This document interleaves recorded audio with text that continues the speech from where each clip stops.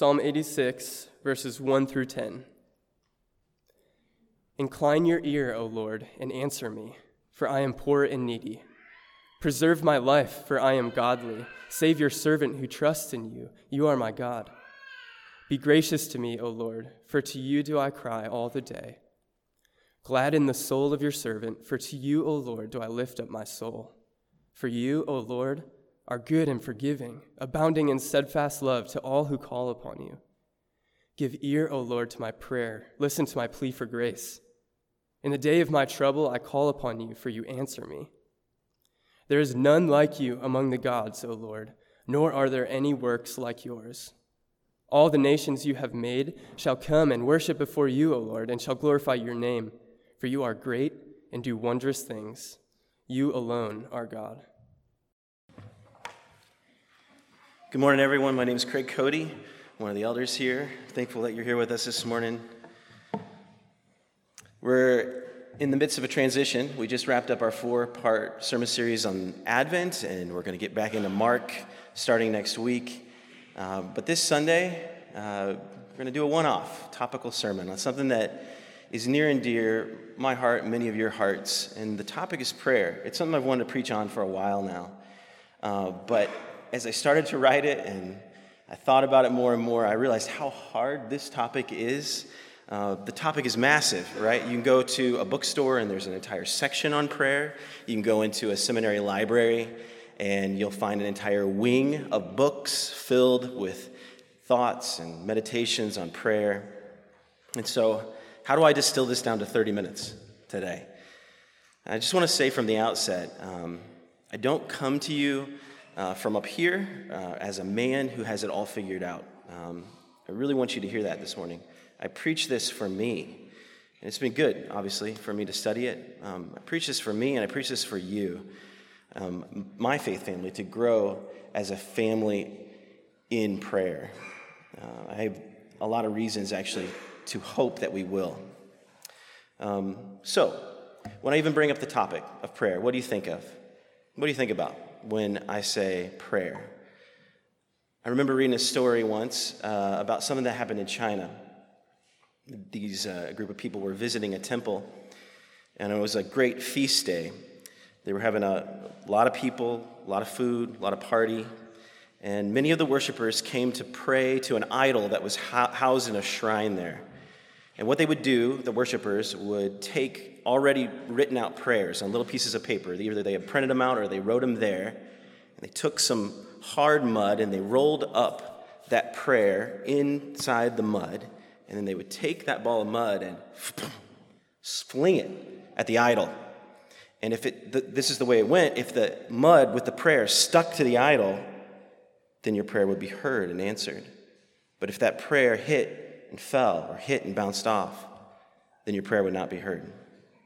It was rejected by the God. Is that how you view prayer? If you fling it the right way, with the right stuff, it'll stick. Is there any really real way to know whether God even heard it? How do you view prayer? Do you pray? What's your prayer life like right now? What good does prayer do? Does God even hear us? Those are big questions. And the Bible has good answers to those big questions. But at the outset, I want to recognize that these questions and the place of prayer in our lives is not a side project or a little part of the Christian life. It is central to the life of following Jesus Christ.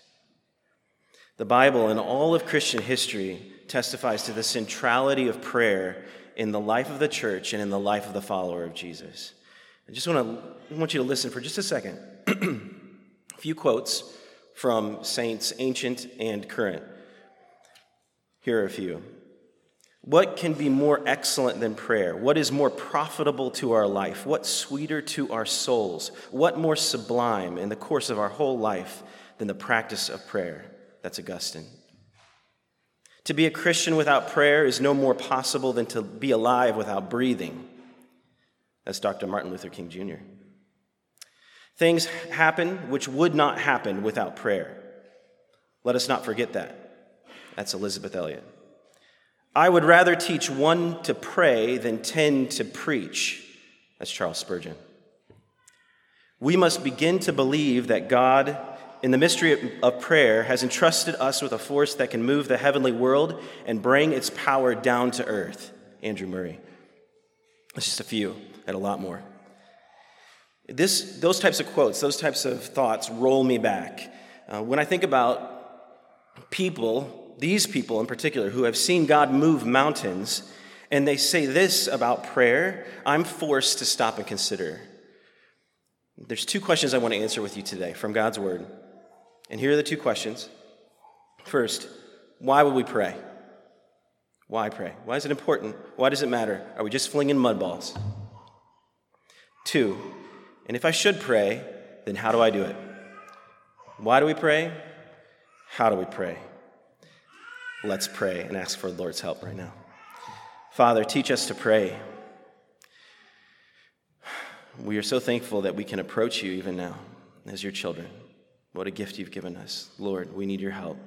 Feed us from your word. In Jesus' name, amen. So the first one, why would I pray? Why would you pray? Let's go back to Psalm 86. We see a handful of reasons. I just want to highlight three of them why you would pray. Here's reason number one. Verse 1. Look at that again if you have your Bible open. Psalm 86 is where we are, verse 1. Incline your ear, O Lord, and answer me, for I am poor and needy. So reason number one is because we are poor and needy. Sometimes we feel that and sometimes we don't we? I felt it this week. I was praying for a friend that was in a very, very difficult place, and I could not help. But in other weeks, we don't feel it. We just sail on through. The truth is, at all times, we are completely dependent beings. We are poor and needy all the time. Paul the Apostle says this to the Corinthian church. He says, what do you have that you did not receive? What do you have that you did not receive? Everything, absolutely everything in your life comes from God himself. We depend on God today to do everything from provide lunch to continue to hold together the subatomic particles that make up the room that we sit in. We're dependent. And even more than that, we depend on him to rescue us from sin and darkness and transfer us into the kingdom of his beloved Son. That's what it says in Colossians. So we are poor and needy. That's reason number one. Reason number two, because of who God is. Why do we pray? Because of who God is. Verse 5. For you, O Lord, are good and forgiving, abounding in steadfast love to all who call upon you. Who is God? What does it say in this passage? First, he is good. How is he good? Jesus talks later on in Matthew 7 about how to approach God when we pray. And he says this, Matthew 7, you can just listen. Which one of you, if his son asks him for bread, will give him a stone? Or if he asks for a fish, will give him a serpent? If you then, who are evil, know how to give good gifts to your children, how much more will your Father who is in heaven give good things to those who ask him? Jesus is saying that God, the Father, God is more good than the most good. He is greater than the greatest Father on the face of the earth. He will give good things to us, not always what we want. And my heart aches even saying that. I know that. And I know yours does too. Not always what we want, but good things which can never be taken from us. First, he is good. And second, he is forgiving. Listen to this illustration that I read recently by a man named A.C. Dixon. This is what he said. Rising early one morning, I heard the barking of a group of hunting dogs in pursuit of their prey. Looking away to a broad, open field in front of me, I saw a young fawn making its way across, and it gave signs that it was about to lose its race. Reaching my fence, the fawn leaped over and crouched within 10 feet of where I stood. A moment later, 2 of the hounds came over. When the fawn ran in my direction and pushed its head between my legs, I lifted the little fawn to my chest and, swinging round and round, fought off the dogs. I felt just then that all the dogs in the world could not and should not capture that fawn after its weakness had appealed to my strength. So it is when human helplessness appeals to God Almighty. Well do I remember when the hounds of sin were after my soul, until, at last, I ran into the arms of Almighty God. He is forgiving. He is good. He is forgiving. And he abounds in steadfast love to all who call on him. That's what it says at the end of verse 5. Do you know that the Lord does not despise you, but rather he wants you? He desires you? He welcomes the needy. Yes, we pray because we are poor and needy. Those are the people he welcomes. This is from Mark 10. We're going to get there soon. Mark 10, verses 13 and 14. And they were bringing children to Jesus that he might touch them, and the disciples rebuked them. But when Jesus saw it, he was indignant and said to them, "Let the children come to me. Do not hinder them, for to such belongs the kingdom of God. He does not push away those the world deems weak or a nuisance, but says, 'Let them come to me.' In fact, he has opened the door to allow all of us to come in. You know, kings, people of high rank, you can't just waltz in to go see them. You have to come on certain days, certain times, certain ways. You even think of the story of Esther in the Bible, where she did go in to see the king, but her life hung in the balance if the scepter was not extended to her in mercy. The doors of the courts of God, the King of Kings, the door to the mercy seat are always open. Always. They're open to you. He is not too busy. He is not annoyed by you. He is not too tired for you. We who are sinful, he who is holy, he has opened the doors to us. He's torn the curtain, and we can enter in by the blood of Jesus Christ. Listen to what Spurgeon says. He says, "The happy gates of gospel grace stand open day and night." That is true. This is the promise-keeping, unbreakable love of God, that steadfast love of God. He welcomes the needy. So that's the second reason. We pray because of who God is. He is good, he is forgiving, and he welcomes the needy with his steadfast love. And so the third reason, we pray because God chooses to work through our prayers. This is astounding. Verses 6 through 8 of Psalm 86. "Give ear, O Lord, to my prayer. Listen to my plea for grace. In the day of my trouble, I call upon you, for you answer me. There is none like you among the gods, O Lord, nor are there any works like yours." God is completely sovereign. He is in control over all things. And that is one of my favorite things about him. It's one aspect of his power which brings me great comfort. But what is most astounding to me is that God, in his sovereign control and power and will, chooses to respond to the prayers of his people. That's what the Bible teaches. He responds to the prayers of me and you. Listen to this quote. "Prayer remains one of the great and glorious mysteries of the universe. That the all-knowing, all-wise, all-sovereign God should ordain to run his world in response to our prayers is mind-boggling. But that is the uniform witness of Scripture. God hears and answers the prayers of his people. Oh, do not neglect this amazing way of influencing nations and movements and institutions and churches and people's hearts, especially your own." So, why do we pray? Let's just a quick review. That's the first question, right? We pray because we're poor and needy. We pray because of who God is. And we pray because God chooses to work through our prayers. Brothers and sisters, let's be people of prayer. But how? How do we do it? How do I pray? I'm going to divide this section into two parts: posture and props. Posture and props. So let's talk about posture. Posture is a funny thing. You guys are all sitting up a little straighter right now, right? Posture. How you sit, how you hold yourself, how you handle your body can affect a lot. Even the way that you perceive me. If I'm like this or I'm like this, it changes the way that you feel about me, right? It communicates something. It not only communicates something, the way you sit or stand or the way that you look, but it also conditions your own response. Let me give you an example of what I mean. I coach Little League Baseball, and I've coached 3 years, and 2 of those years have been for 7 and 8 year olds. And one of the big challenges of baseball, for those of you who are familiar with it, is to keep kids in the proper posture for the game. It's long. It can get really boring. So you've got these different types of kids. You've got the flower pickers. You got the cloud watchers. You got the back to the gamers. You got all these different types of kids, and they're all distracted. It's hard for them to focus on the game. And so what I taught them, I read this on a website, was to practice creeping up on people, right? Practice creep, which sounds like a bad thing to do. But the idea is that when you creep up on someone, which every kid knows how to do, you're on your toes. You're ready for action, right?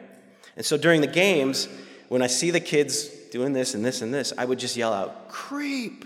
And then that would snap them back to attention, and they would start to move towards home plate, hopefully not too fast.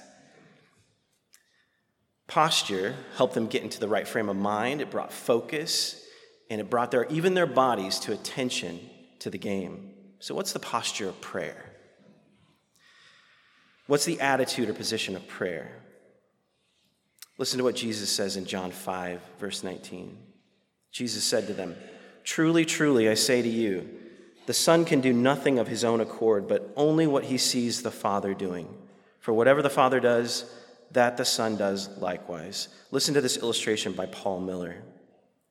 Imagine that in a restaurant, you overhear a grown man, an adult man, at another table say, "I don't do anything by myself. I just do what I see my dad doing." Analyze that person from just that snippet. Maybe you say how immature he is, how poor his boundaries are, and how he needs to grow up. And then we read what we just read in John 5:19. "Truly, truly, I say to you, the Son can do nothing of his own accord, but only what he sees the Father doing. For whatever the Father does, that the Son does likewise." We're talking about Jesus. Jesus is the most dependent human being that ever lived. We know that because he says it repeatedly, particularly in the book of John.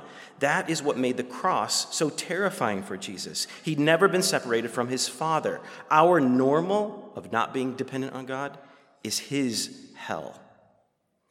The posture of prayer is dependence. Like a small child in his loving Father's lap. When we pray like that, we are following in the footsteps of Jesus, the most dependent person who ever lived. And is that not the very spirit that God himself has placed in our hearts, in the hearts of those who have trusted in him? That spirit of dependence? Romans 8:15 says this, "For you did not receive the spirit of slavery to fall back into fear, but you have received the spirit of adoption as sons, by whom we cry, Abba, Father." We have a posture of childlike dependence. And we also use props. And what I mean by props, just the alliteration, right? Posture, props. What I mean by props is tools, helps, structures to help us pray. They help us focus. And I'm just going to skim over these pretty quickly. I'm going to make a post later on today on our church website on Realm to list a lot of these books and resources out.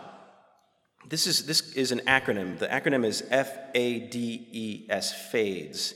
The idea that if you aren't praying, your spiritual vitality, your spiritual life is going to fade. But this is something I took from another pastor, John Piper, and I thought it's very helpful. It's a very helpful structure for me. So I just want to share it with you. So let's work through it. FADES, F, some practical help. Free and formed. So we're praying free. How do we pray? Pray free and formed. Free meaning unstructured. You're just pouring your soul out to God. Psalm 86, what Mitch read for us earlier, is David just pouring his soul out to God.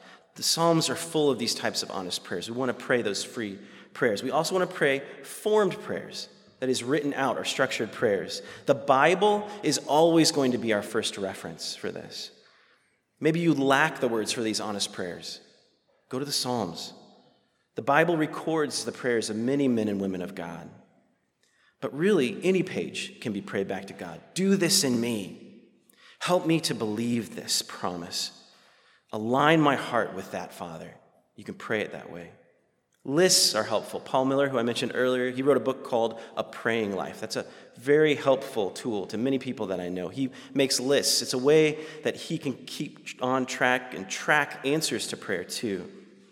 Resources that we've used in the past, Some of you know about Operation World. It's a way to pray through the unreached people groups of the world. And there's a smaller one. There's a one that's geared more toward kids called Window on the World. That's the name of it. Window on the World. We use that with our kids at different points, and it's been helpful.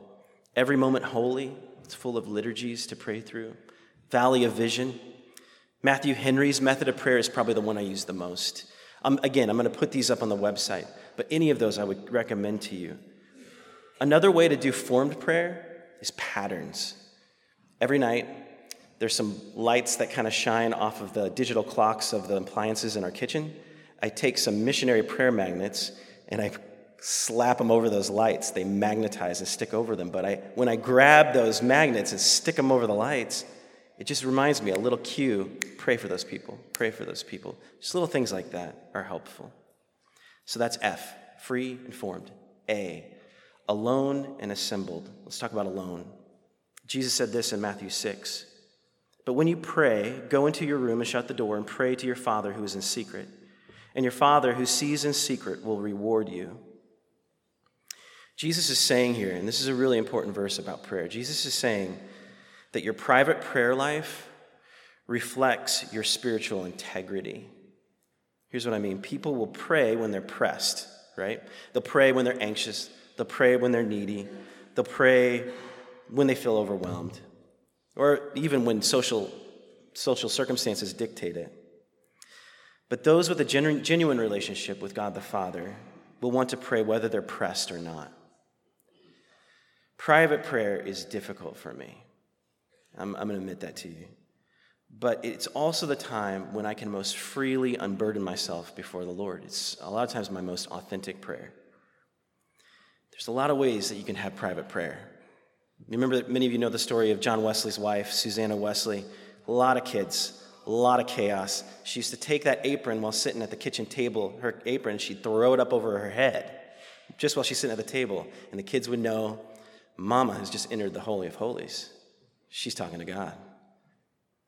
Daniel in the Bible, he viewed private prayer as so important he was ready to go to the lion's den. Private prayer is critical. So that's alone and assembled. Praying together was the way of life for the church in Acts. They prayed together all the time. When God opened the jail and Peter walked out, where did he find his church, his people? At a prayer meeting. They were praying. We're meant to pray together. There's exhortations all throughout the Bible. It's a family affair, a faith family affair. Do it with your kids. That has been so life-giving for me to pray over the years with my kids. Not only the impact that praying with other people has on my kids, but also the impact my kids, hearing my kids pray, have on me and on others. Prioritize faith family. Those of you who are members here, prioritize those all-church prayer meetings. One of the sweet things has been including kids in that. They're part of that. 5 and under are watched, but everybody else is part of it. Come to those. So that's A. D. We're going to keep going fast. D. Desperate and delighted. Desperate. I love this Augustine quote. Thou hast put salt on my lips that we would thirst for thee. You put salt on my lips that we would thirst for you, God. Put salt there so that we would thirst for you.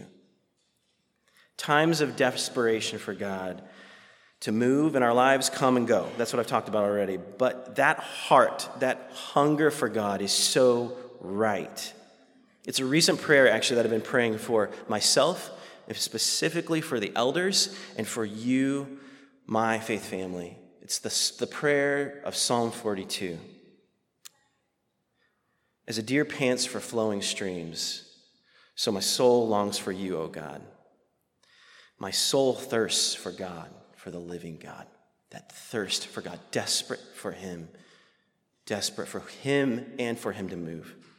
Above everything else, I really do ache for God himself. I want to know him. Pray that prayer. Be desperate for God. Delight, and then the other one is delighted. The point here is there are moments where we're desperate for him, we are so needy for him, and we feel that. And there are moments where things are going really well. We're happy. But pray in both circumstances. Paul said in another place, he said, we have to learn how to abase and how to abound. We have to know how to have abundance and how to rejoice when we have lack. There are times to rejoice where you're leaping like a deer, and there are times of desperation or you're thirsty like that deer in Psalm 42. Pray in all circumstances. So that's D. E, explosive and extended. That just means short and long. Sometimes your prayers are just, Jesus, have mercy. Oh, Father, help me. I feel like I pray that prayer often. And sometimes you need to go on for a little while. But let me encourage you with this. Those prayers, your prayers, do not need to be articulate. They don't have to be perfect. Remember the posture piece? You're just a child in your Father's lap. Jesus specifically said this. He addressed this in Matthew 6.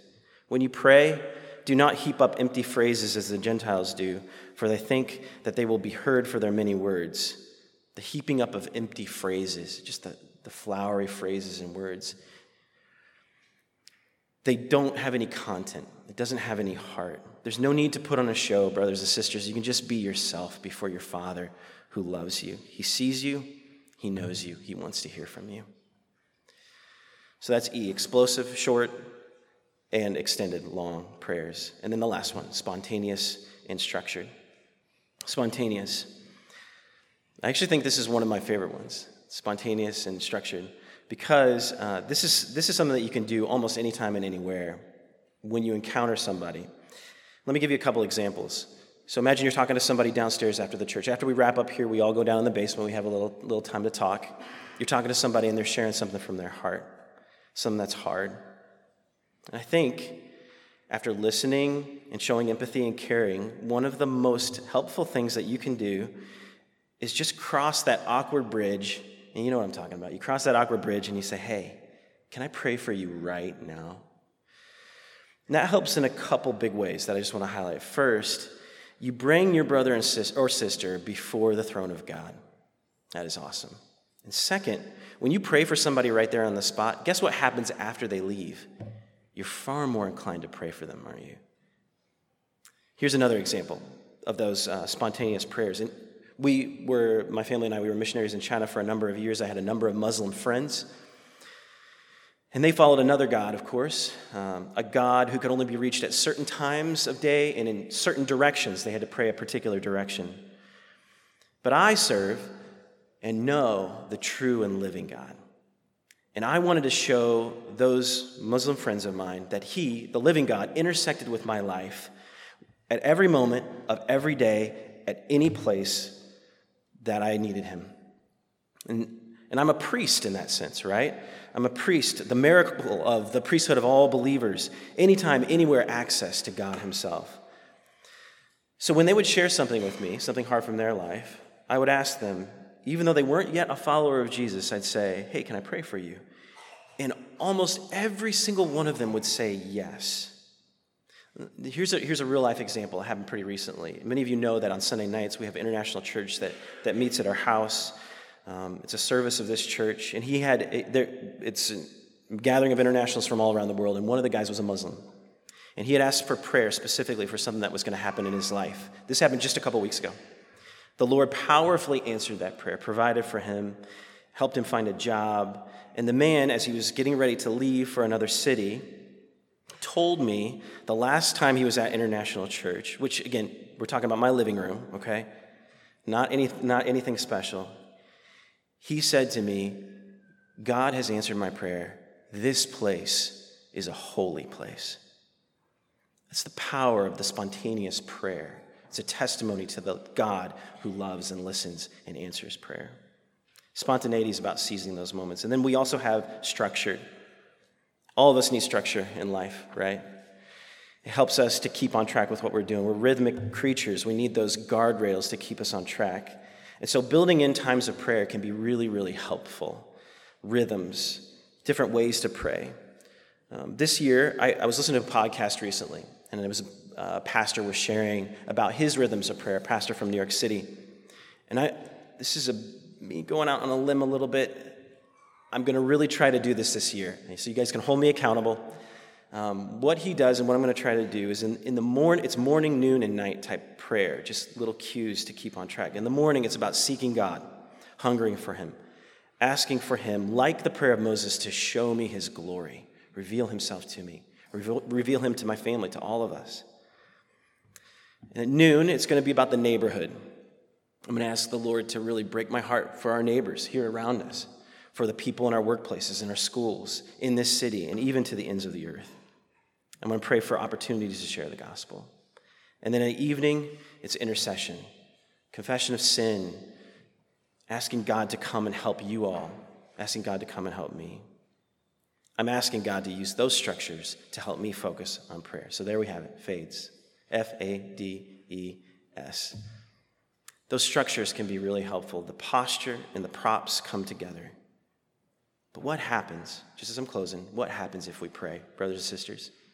What would happen if we start to pray and seek God together? And many of you already do.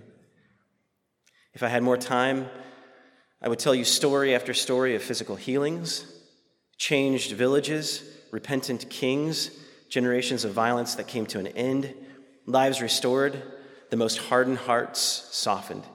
But I'm going to say this. If we, Christ community, pray, the Lord will come. His timing, his ways for sure. But God will move among us and through us to bring gospel-saturated blessing to a world broken all around us. That's what he does. He moves in response to our prayers. There's a lot of kids in this room today. Kids, listen to me right now. I'm talking to you. You're not too young to pray. You're not too young to take prayer seriously. Start praying now. Pray with your mom and your dad. Pray with your brothers and sisters. Pray. Men in this room, step up and lead. Lead by example. Cultivate a life of prayer. Women in this room, the prayers of women are so prominent throughout the Bible. God holds your prayers in high esteem. Pray. All of us. Let's pray. And let's do pray. Father, thank you for the gift of prayer. What a gift it is. You have done the work of opening the doors of heaven to us through the blood of our Savior, Jesus. Thank you, Lord Jesus, that you are our mighty Savior. Thank you that you welcome us in. Thank you that you respond to our prayers. You are good, and we are looking to you. Our eyes are on you, oh God. In Jesus' name, amen.